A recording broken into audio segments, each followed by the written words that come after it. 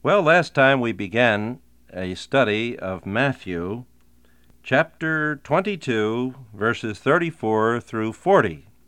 We're talking here about the two love commandments that Jesus Christ mentions in this passage.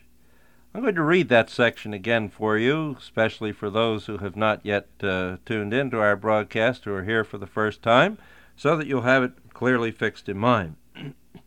When the Pharisees heard that he had put the Sadducees to silence, and by the way, the Pharisees were the strictest sect of the Jews, as Paul called them. He himself had been one. They believed the Bible and believed the resurrection.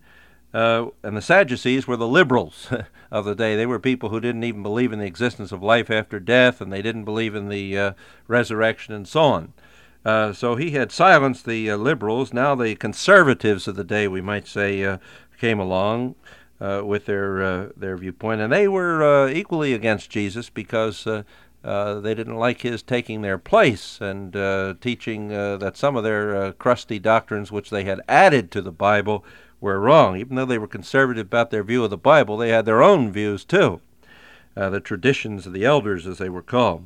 And Jesus had said that they made the Word of God of none effect by their traditions, which were so overlaid over the Bible that you could hardly see the Bible anymore. Well, at any rate, the Pharisees had heard that he had put the Sadducees to silence. They gathered themselves together. And then I suppose they chose a very sharp fellow who was a representative of their group.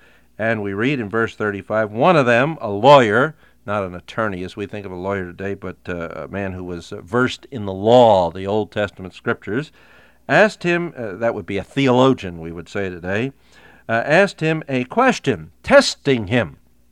In other words, he didn't really want information. He was out to try to trap Jesus by this question.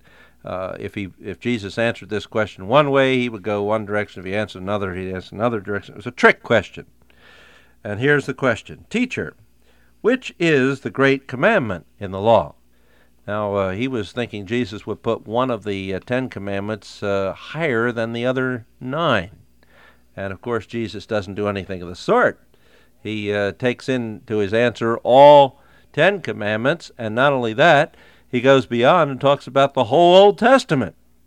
Let's see how Jesus answers this question, which was given for such a miserable purpose, and teaches us some very wonderful and tremendous truths through it. He replies, "You shall love the Lord your God with all your heart, with all your soul, with all your mind. This is the great and first commandment. And a second is like it. You shall love your neighbor as yourself. On these 2 commandments depend the whole law and the prophets." That was a technical phrase, law and prophets. That meant the whole Old Testament, all the scriptures. Well, this man got a lot more than he bargained for. Jesus summed up the whole 10 commandments under 2. And he said the first and greatest is to love the Lord your God with all your heart and soul and mind, and that came from Deuteronomy 6:5. That was a quotation, you see, not something he pulled out of the air. And then he said there was a second like it, and this took in the rest of the 10 commandments, those which were oriented toward one's neighbor. And this was a quotation from Leviticus 19:18. You shall love your neighbor as yourself. So Jesus, out of the scriptures, took 2 commandments that summarized the whole of the 10 commandments and really the whole purpose of the whole Old Testament, the whole Bible, the whole New Testament as well. That wasn't yet written, but would be written. The whole Bible, then, is given for 2 purposes: to show a man how to love God and how to love his neighbor. And if you can love God and you can love your neighbor, there isn't anything you can't do. That is the whole of what Christianity is all about. Now, of course, coming to love God, as we said in our first broadcast, is a matter of first recognizing that he sent his Son in love toward us. And a man must first trust in Christ as his Savior before he can begin to obey these commandments. But today I just want to look at one point. We hear a lot about love in our society. We hear about love is what the world makes the world go round.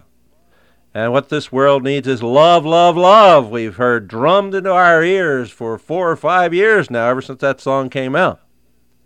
And love is, of course, the great theme of all the novels. And love is the theme of so many movies. And love is the theme of so many books. And love is used in so many different ways today. Sometimes it's even used in such a coarse way that it means just shacking up with somebody. That's loving somebody.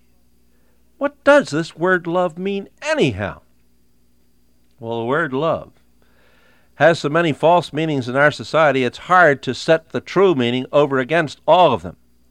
But let's take one or two. There's an older view of love around in our society that we have to get rid of because there are many people who still maintain it. People who are in their 40s and older are people who were raised on that view of love. And it's a view of love that says that love is a very feminine and sentimental kind of thing. But it's not for men. It's not masculine. Men don't have anything to do with love. Love has to do with Valentine's Day, has to do with little white lace doilies and cherry-cheeked cherubs, and has to do with bows and arrows and that kind of thing. That's love. And I believe there have been a lot of men who have been turned off from Christianity because Christianity speaks about love, and they've been turned off because they have that kind of a view of love, that love has to do with women and children, not with men. And there are a lot of these men who will never tell their wives that they love them because they think it's kind of embarrassing and unmanly to speak that way. Well, it's time that they got to realize that love in the Bible is a very masculine thing. That this is a false view of love that doesn't come from the Scriptures, but comes from some kind of cultural view that they grew up on a number of years ago. You know, love in the Bible means having a crown of thorns crushed down on your head. Love in the Bible means setting your face like flint toward Jerusalem, the place you didn't want to go, but going anyway in spite of all that you knew lay ahead. Love means sweating it out in that Garden of Gethsemane to the point where you sweat drops of blood, and yet doing what you don't want to do. Love means putting your hands up against that pole while they lash you to it, and then as they strip your back, taking a long whip with little pieces of bone embedded in it or little bits of metal along those leather thongs, and having that whip lash across your back 39 times until the flesh just quivered and was a pulp. The blood trickled down over that quivering flesh. Love means asking God to forgive the people who were driving nails through your hands and feet. That's what love's all about. Love's not a sticky, silly, sentimental thing. It's not lace doilies, I'll tell you. You men out there, or you wives who ought to be talking to your men about love, recognize what love is really all about.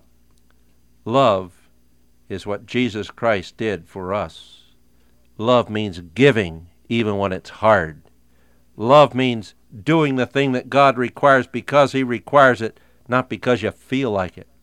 Love means going the second mile. It means, as God says to a husband, love your wives as Christ loved the church and gave Himself for her. It means even to be able to give your life for another person if necessary. That's love in the Bible. And that's what He's talking about in these commandments, not some kind of gushy thing at all. Well, take that to heart. That's what we're going to be talking about through the rest of these series, that kind of love. Lord, help us to see biblical love for all that it is and not to demean it, but to live it for Christ's sake. Amen.